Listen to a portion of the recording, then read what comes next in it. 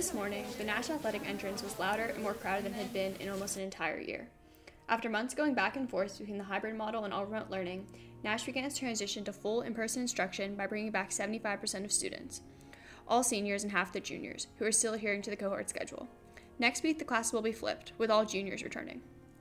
The return to in-person instruction felt long overdue for some students, including seniors Joseph Josh and Sydney Byanshin. I think this is long overdue. We've been in the same situation for months and months, and yeah. It's definitely weird to have everyone back, but I think it was about time, honestly.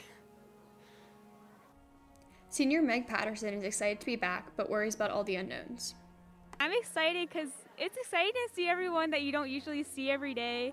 It's a little nerve-wracking because I hope we don't get quarantined like today, but still, it's thrilling. Senior Hiba Ahmad is just trying to get used to being around her entire class again. I feel like nervous and it's weird, but I'm really excited to see people in my grade that I haven't seen.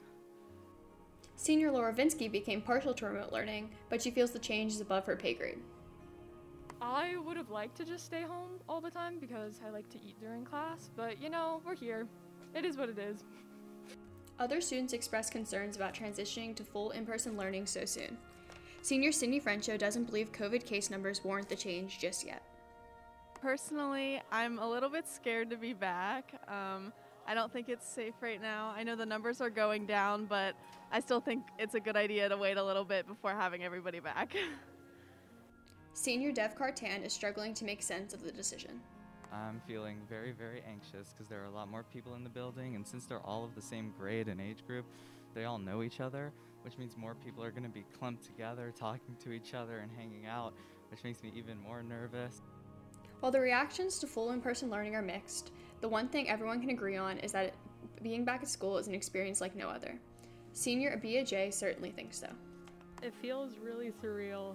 I don't know how we did 5 days a week before.